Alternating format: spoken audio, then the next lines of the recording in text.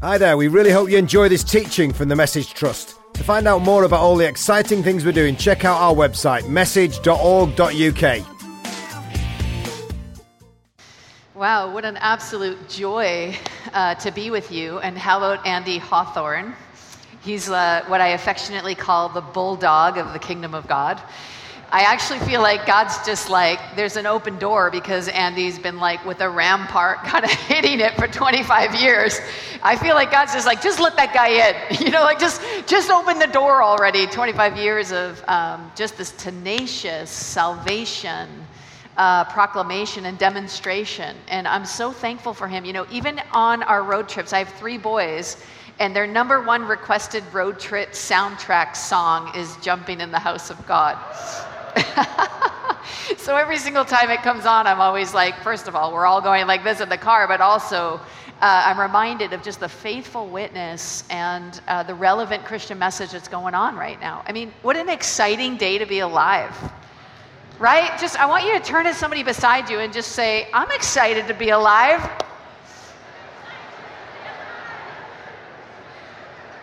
Now, I was just talking to a bunch of European church planners, and I was telling them that I've never actually been more excited about the coming days for Christians right now, for the church. I actually am so flipping excited. And it's weird because this is like some chaotic stuff we're living in right now. There's some pretty bad news going on. There's some pretty like world-changing, pessimistic, fatalistic kind of things going on in the world. And at the same time, I've never felt such expectant hope for a move of God in my whole entire life.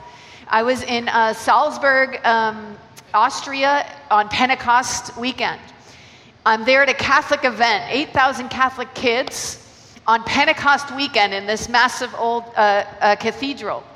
And at the same time, the day before, I was with the Foursquare movement, and at their global conference, I was talking to the president. I was saying to him, like, tell me what you're excited about. He said, well, actually, I have to leave this event a tiny bit early to get to the Vatican. And I was like, what?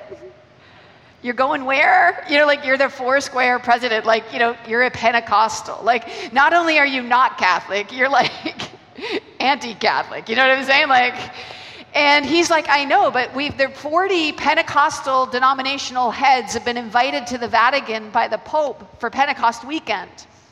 I'm like, what? What's happening right now?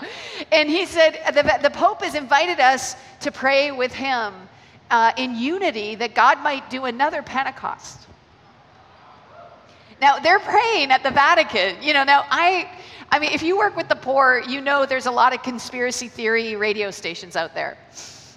All my friends are conspiracy radio fans. I remember one time I was driving in the middle of nowhere. Literally, we're like driving nowhere, northern Canada, and there was these power lines, like nowhere. And I remember saying to myself just out loud to the guy beside me, Rob, I said, I wonder where those power lines go. And Rob says to me, hello, to the Vatican. And some great Pope conspiracy. But anyway, the conspiracy is the kingdom of God, people.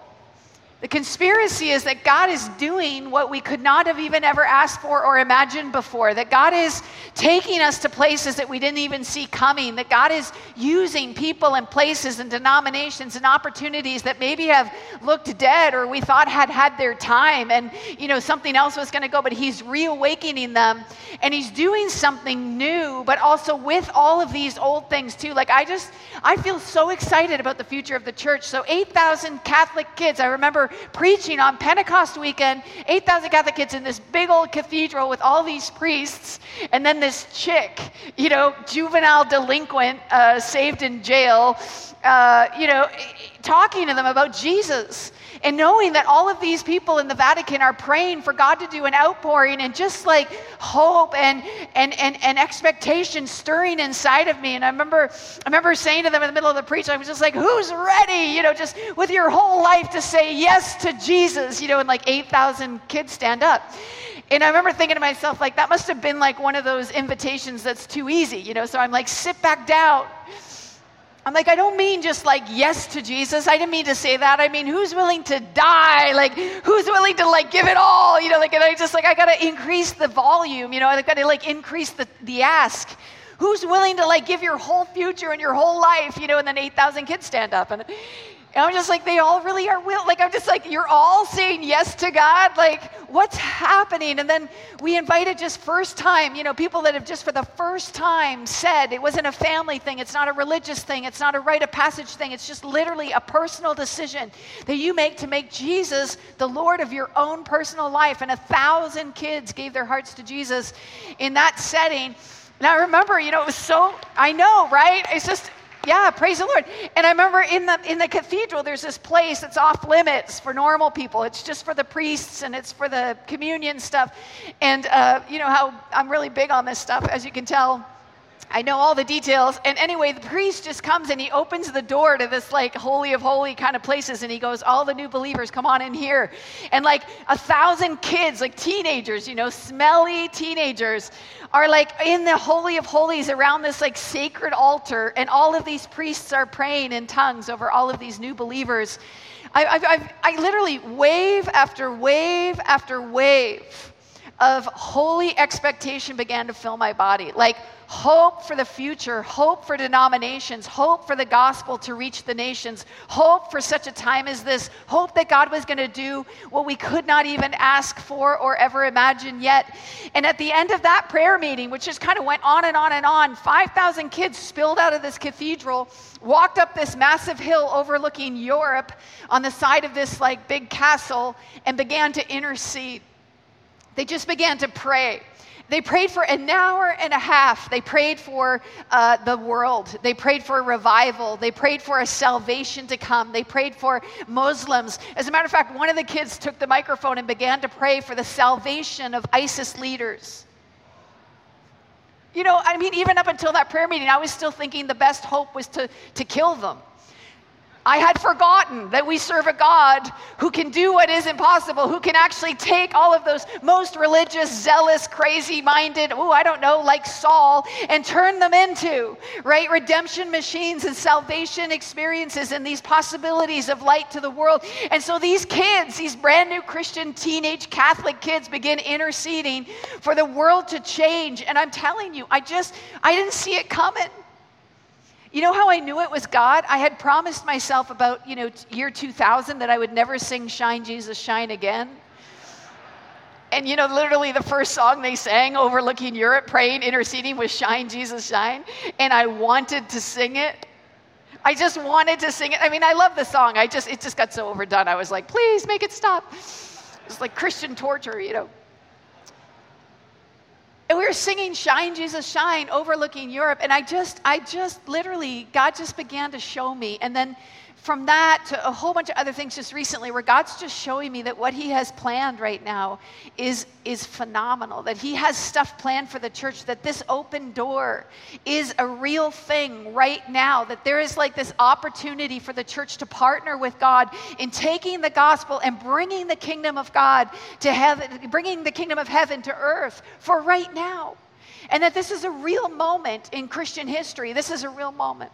And I want to just take a look at a quick story about, adjusting our perspective to see this and not just see it, but partner with it. So, everything that Andy was saying earlier is hilarious because as he was talking about, this open door, but actually we're walking through the door is exactly what I wanted to talk to you about.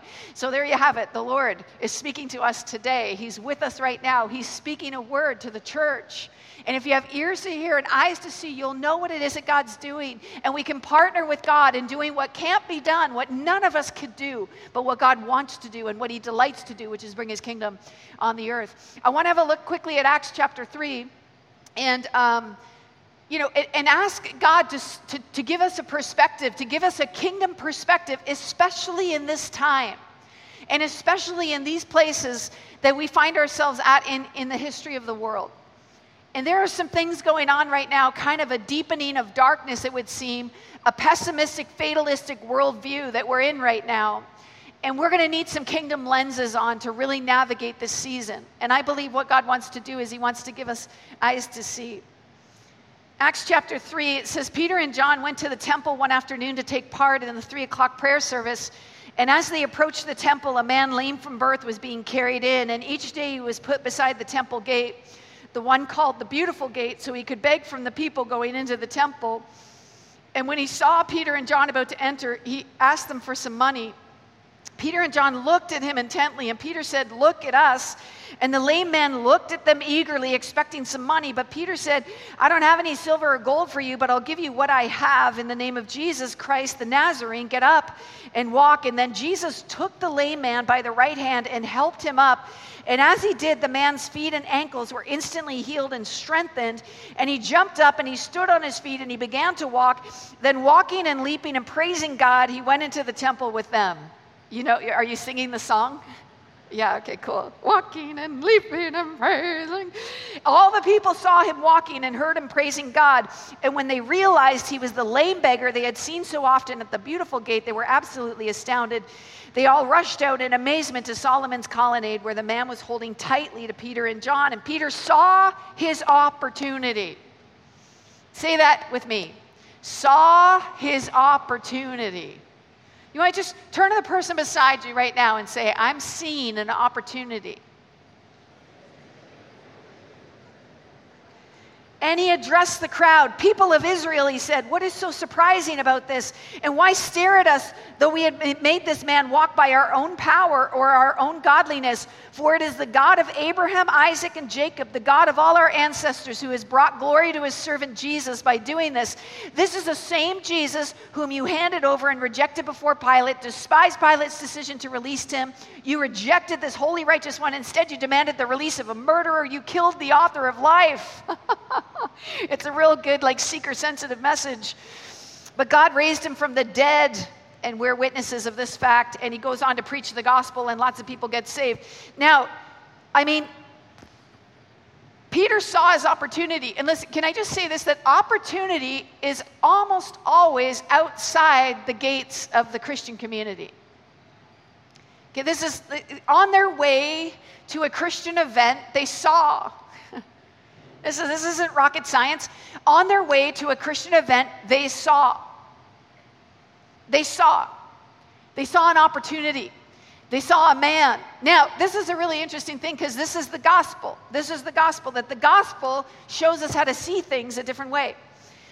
Kingdom lenses, a farmer who sees seed as such a possible investment.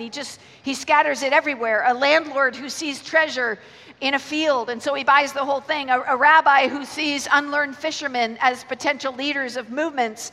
The widow who sees her last coin as an opportunity to give. What? The widow who sees her last coin as an opportunity to give. The father who sees his rebellious son as found. The God who sees the cross as a triumph instead of a tragedy. Jesus who sees blindness not as a result of sin, but as an opportunity for glory. What? Jesus himself who sees a funeral as a possible celebration. Jesus himself who sees a funeral as a party just waiting to happen. I mean, we serve a God who sees the world differently. You know, one of my favorite versions of this is when the disciples get back from their first mission trip, and they're being sent out in twos, remember? And they come back and they say, "Even the demons submitted to us in your name," right? Like they're telling Jesus about, like, people who've been healed or people who had the gospel, and that they went and they did it. I mean, they went and they did it. They took the opportunity. And Jesus starts laughing with joy, the scripture says, and he says this, it's really interesting. "I saw Satan fall like lightning." Isn't that awesome? I mean, isn't that awesome? Like, don't you want to see that every time someone comes back to you and says, "You know, my neighbor asked me the other day if I could pray for them or, like, receive prayer." And don't you want to just go, I saw Satan fall like lightning. I just think we should just start using that all the time, right? "I see Satan fall like lightning," like you are like a demon-crushing maniac, like... You're in the kingdom business. I saw Satan fall like lightning, because Jesus has a cosmic view. He knows what's going on. Now, here's what's an interesting strategy. Way back, I used to coach high school girls basketball. There's nothing more dramatic than high school girls basketball, because, you know, you're playing and everything's personal. And I remember we were playing this one game, and there was a player on the other team that was playing dirty, and she hurt our best player. And so the team, you know, took it personally, and they just started, like, fouling this girl, just started like playing back, like hitting her back. And so my team's just getting foul, foul, foul, foul, foul. You know, it's just going bad. So I call in my team. I'm like, guys, what are you doing? My team huddles in. They're like, we're paying her back. We're getting her back. Player number 10, that foul player, that dirty, rotten scoundrel, we're getting her back. I remember saying to the team, we're in a huddle. I said, do you really want to get her back? You really want to stick it to number 10? Like, you really want to just like represent right now, like really stick it to number 10 so that lying on her bed tonight, number 10 is going to be tossing and turning, wondering what on earth went wrong? They're like, yeah. I'm like, put this ball in that basket. I kid you not. Every single time you score, every single time you score, every single time a point is added to the board, you will be teaching number 10 a lesson. Do you know that this is one of the greatest things in the church, is one of the greatest diversions tactics, is to get our eyes off the game? It's to divert our attention to inward things. Now, these things need to be managed. Don't get me wrong. You need to actually call a huddle, and you need to like regroup, and you need to do those things. But you know, one of the greatest stealers of the kingdom advance is when we forget that every single opportunity to put the ball in the basket is the way that we see Satan fall like lightning. It's the way that we actually end the devil's kingdom. It's the way that we crush Satan underneath our feet through the advance of the church, which is the gospel. Is that this is the way that it's done. This is how we do it. You really want to stick it to the enemy. You really want to stick it to the spirit of fear. You really want to stick it to the spirit of depression and anxiety and self-harm that threatens to strangle a generation. You really want to stick it to foster care. You really want to stick it to human trafficking. You really want to tell the devil who is boss. You really want to usurp the devil's authority with the kingdom of God. Put the ball in the basket. That's salvation, man. Tell the gospel. Take the story of the kingdom of God and this incredible good news we have and offer it. See the opportunity, see the open door, and then take the opportunity. And this is what happens to Peter and as he's going to the temple to pray, which is a really great religious activity and a really good discipline. But on his way, he saw an opportunity. You know, I finished reading a book called The Beautiful Gate by a guy named Bob Ekblad. If you haven't come across him, he's a fantastic, beautiful worker of God. He wrote a fantastic book called The New Christian Manifesto. And another fantastic, if you work with the poor, he wrote a book called Reading the Bible with the Damned. It's phenomenal, new way to read the Bible. But he wrote this book about the beautiful gate, just about this incident. And it's really fascinating because he said there actually isn't a physical gate called beautiful. It doesn't exist. And when you break down that word beautiful, when you break it down, it actually is like shalom. It is this portal. It's a doorway. That actually what Peter saw was a doorway. He saw a beggar, somebody in need, at a doorway, at an opportunity, at a place to enter. And he took the opportunity. He went into that place, that beautiful gate, and he took the opportunity when the opportunity presented itself to actually be part of God's kingdom entering into this realm. And if you think about it, if you're paying attention, if you have eyes to see it all, if you have a kingdom lens on, even on your way to something godly, you're going to see beautiful gates everywhere.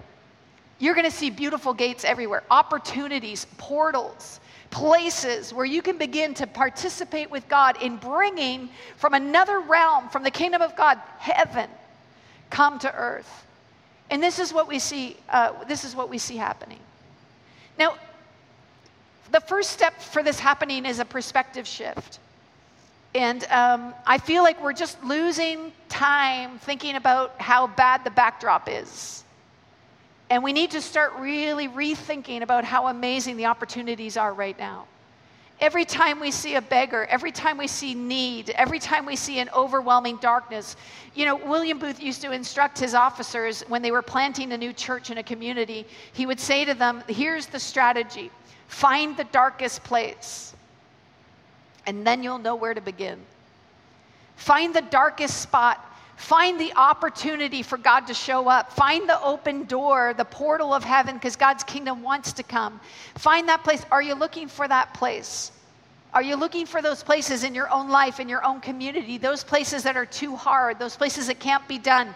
You know, a generation, and we've talked about this generation. You probably don't talk about it much here, but I hear it all the time. What are we going to do about this generation? What are we going to do about this generation? I'm so sick of the conversation. I'm like, what are you talking about?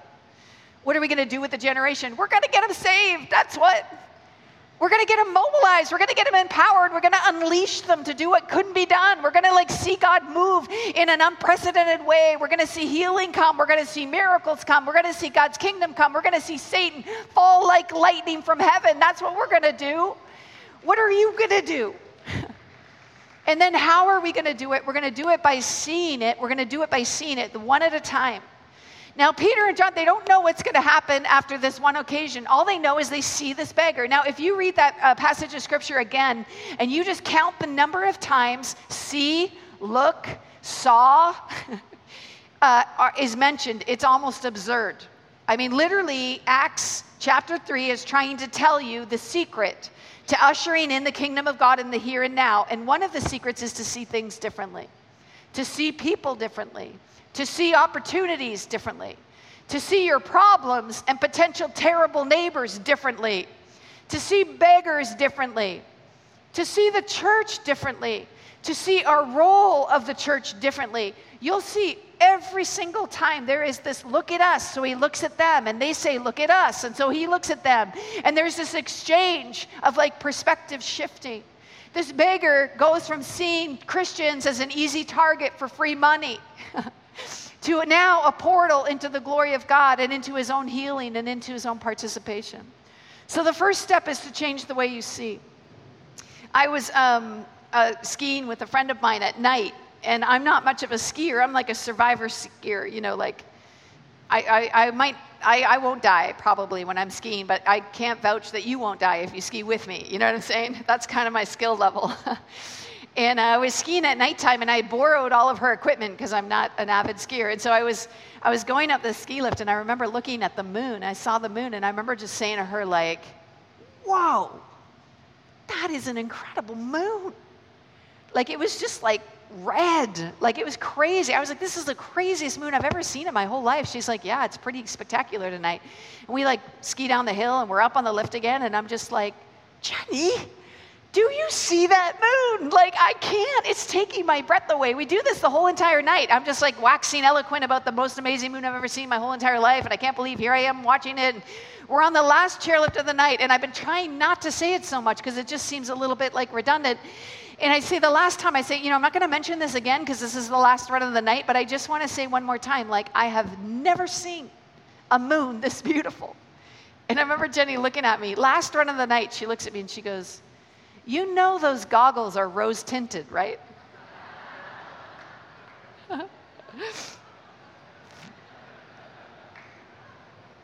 I want those goggles on all the time. I want them on all the time. Like, I want kingdom goggles. And when the world sees despair, I see hope. When the world sees lost, I see found. When the world sees beggar, I see healed. Right? When the world sees trafficking victim, I see survivor with power. I mean, when the world sees poverty, I see empowerment. I mean, I want the kingdom lens on. I want it. I'm tired of a fatalistic worldview. I'm tired of agreeing with despair. I'm tired of leaning into bad news. I want to see Satan fall like lightning every single day. And this is a choice we get to make. We can see things differently. We can participate with God in being people who see people differently than anybody else has ever seen them before. I just spoke to 1,000 girls from foster care and juvenile delinquent things, criminal justice system. And, you know, it's really funny, but we came across a study, 70 to 80% of all domestic sex trafficking victims in America, it's probably close to that here too, but in America, they're from the foster care system. In other words, we know their names. We know their names. And I was talking to 1,000 of them. They're all gathered together, and we had this incredible opportunity to tell them how God sees them. And here's a hint. God doesn't see them as a problem. God doesn't see them as a problem. You know how God sees them?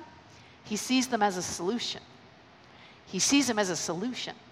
He sees them as powerful and strong and beautiful and able. He sees them as empowered. He sees them as the future evangelists of the world. He sees them as the future strength of the world. He sees them as the people who are going to actually bring a solution to the foster care crisis. He sees them as though they already are. And as I was talking to these 1,000 kids, I saw Satan fall like lightning.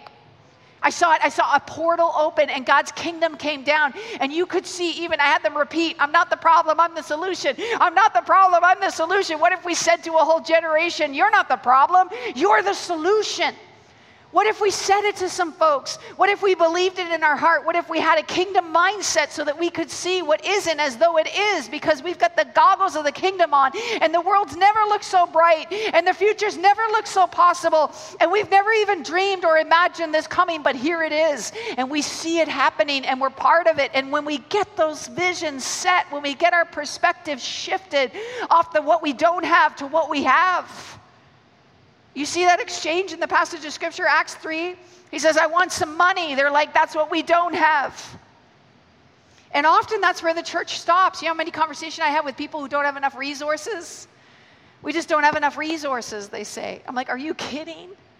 You have all of heaven's resources. God is not short of cash. But most of the time, he doesn't even need it. Most of the time, he doesn't even need it, because God's kingdom is built with a different currency. It's built with hope. It's built with hope, and it's built with action. The other thing that these guys do, which is what I feel like God's moving this you folks into, as we heard Andy speak earlier, is that these guys, they don't just see the opportunity, they take it. They take it. They take it. And you see, there's all these risk elements in this. One, they stop. They see, they exchange, they learn a name, they begin to interact. And then it says, the scripture says, they're like, well, we don't have any money, but we'll give you what we have. And what we have is the kingdom of God. And then they give it to him. And the scripture says that he takes his hand. You know what I mean? There's that moment. I don't know if you ever do any of this, trying to ask for healing or all those, but it's awkward sometimes. It's awkward. It's scary. I remember this Spanish drug dealer used to live across the street from this apartment I lived in, and he was a scary guy, and I was being all really incarnational and friendly with him for a whole year, trying to warm him up, just saying hi and making eye contact and giving him a hot chocolate in Jesus' good name. I remember a friend of mine was visiting, and she's just a little bit more courageous than me. She's just kind of relentless, and she's a bit of one of those prophet people, that hears God so clearly. And she's like, I want to go on a prayer walk. So we're going on a prayer walk, and she walks up to this Spanish drug dealer, and I'm like, I've been being kind to this guy for a whole year. Don't screw it up. That's what I'm thinking. And she walks up to this Spanish drug dealer. She says to him, hey, would you like a free message from God? And he goes, I don't know. She goes, well, it's free. He says, oh, okay, if it's free. And he's like, okay, sure. So she starts praying for this guy. She says, God, please, speak to me for this guy right now. And then she says, I see you. You're a little kid. You're locked in a closet. You have a belt. You're strapped with a belt. And she says, you're crying out, baby Jesus, please have mercy on me. Baby Jesus, please have mercy on me. And this big, scary Spanish drug dealer that I've been being kind to for a whole stinking year falls to the ground in a fetal position and starts to weep. How could you know that? He said, how could you know that? How could you know that? My friend says to him, because God heard your prayer. Because you're not alone. I never saw that Spanish drug dealer as a little boy abandoned until that moment. And in that moment, when my friend took the opportunity, she saw the windows, she saw the need, she saw the darkness, she saw the fear. She took the awkward approach. She took the engagement. She took the socially weird. She took the risk approach. She took the opportunity to say, can I pray for you? Can I give you a word from God? Can I believe that God wants to speak to this guy right now? My whole perspective shifted. And so did his. And I saw Satan fall like lightning.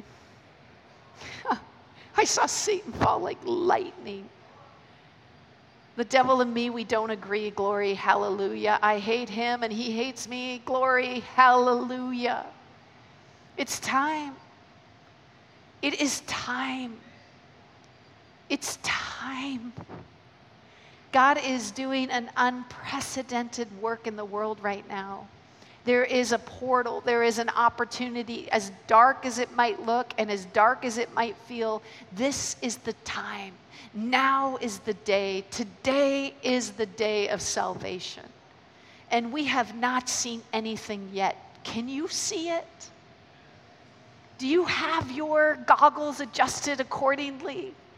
Can you see that this is the best time to ever have been alive in the history of the church? That God means to do something unprecedented that we could not have ever even asked or imagined. And how will he do it? Once we see the opportunity, we'll take it. That's how he'll do it. He'll do it when we go. He'll do it when we take it. He'll do it when we risk it. He'll do it when we go from theory into practice. My husband is an evangelist. He's very disciplined. We're opposites.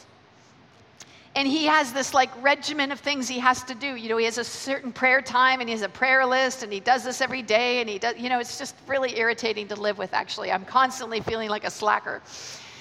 But one of the things he does, and he has done forever since I've known him, is he witnesses to an unbeliever once a week. That's his rule. That's his minimum. He hopes for way more than that. But at least one clear gospel presentation to someone who's not a Christian. This is one of his things. And I remember it was a Friday night, and it was 11:15 p.m. or something like that. And he's like, it's 11:15 and I haven't witnessed to anybody. And he gets his coat on, and he's going outside. And I'm mocking him for his religiosity, because that's what wives do.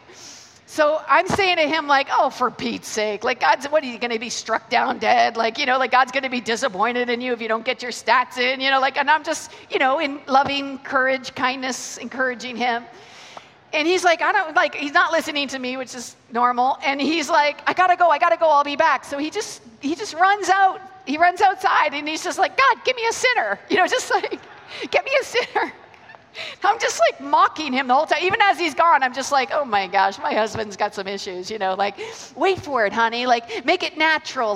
There'll be those opportunities that just are clear as day, And he's just no, I got to go find a sinner. So he's on the hunt for a sinner. He's only got 45 minutes, so he's on the clock. He's hunting everywhere. He goes into this 24-hour pizza shop, and he goes in the lobby of the pizza shop, and he's like, hey, you. This guy's sitting there waiting for a slice of pizza. He goes, hey, I'm a Christian. I want to pray for somebody. You want some prayer? And the guy's like, yeah, okay, I'll take some prayers. So he's like, what can I pray for you about? And he goes, well, I'm really worried about my son. And he goes, no way. He's like, I've been estranged from him for years and years and years. And he goes, I'm really worried about him. He goes, no, tell me more about your son. So he tells him his name. And he says, where does your son live? He says, oh, my son lives in Williams Lake. And Steve's like, no way. I lived in Williams Lake.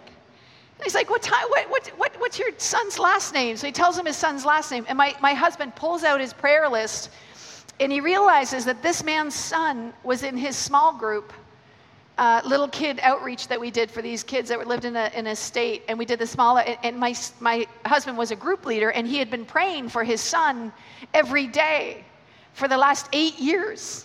He's been on his prayer list, and actually he was a small group leader, and he ran randomly into his father at 11:59, and he said, look, not only do I know your son, not only do I know that he's okay, but I've been praying for your son as well every day for the last 8 years, because I never miss my prayer time.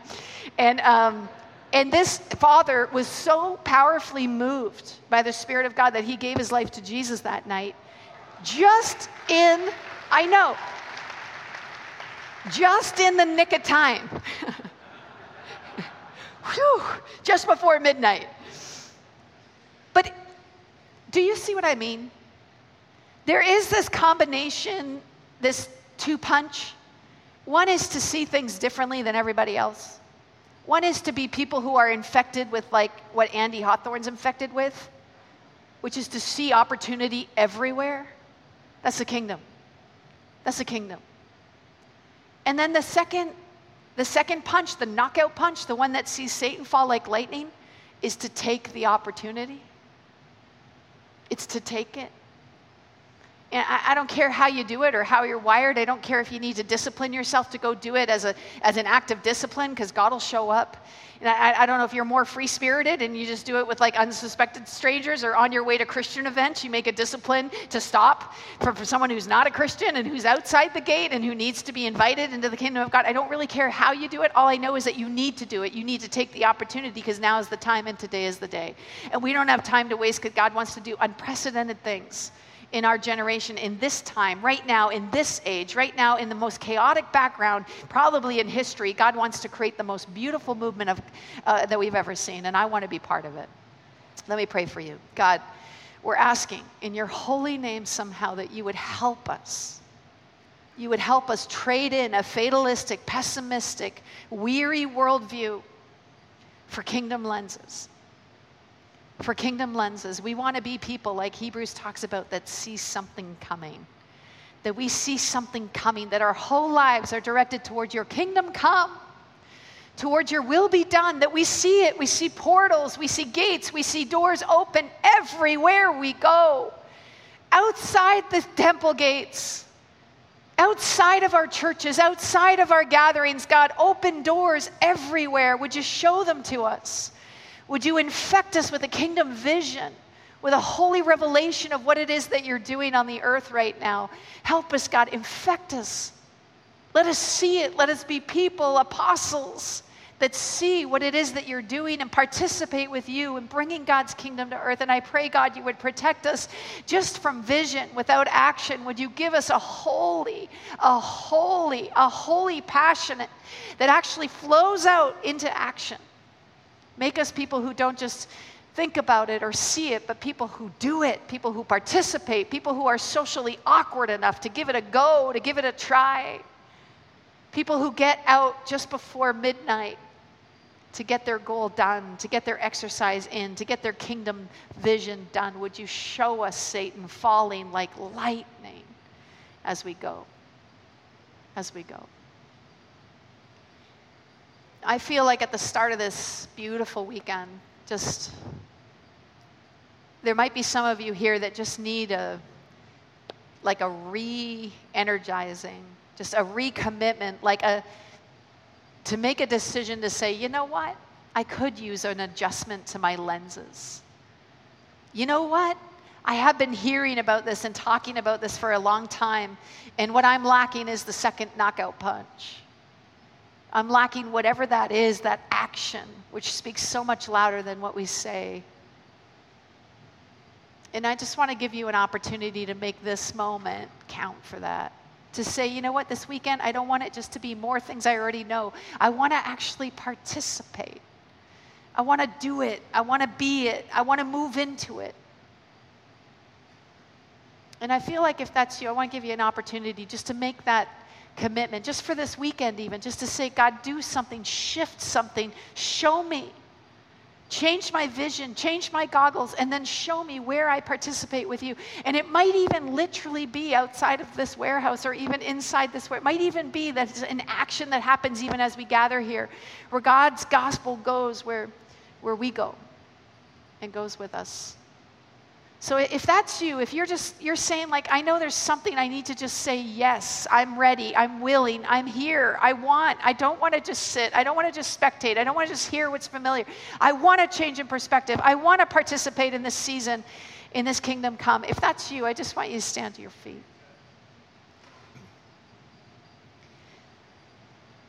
And here's what I'd love for you to do. We're going to come, we're going to worship, but here's what I'd love for you to do is whoever's around you, I want you to pray for one another. I want you to pray for one another as believers together. I want you to pray that God would show you this weekend even, that there would be a shift, that there would be a perspective shift, that you would begin to see your world differently and the world differently and your friends differently and your work differently and the beggars that are near your work differently, that you would just begin to see everything differently and you would have this holy passion. You would just begin to pray for one another right now. Just little groups, one-on-one, someone you don't know. Let the socially awkward behavior begin now. Let's do it.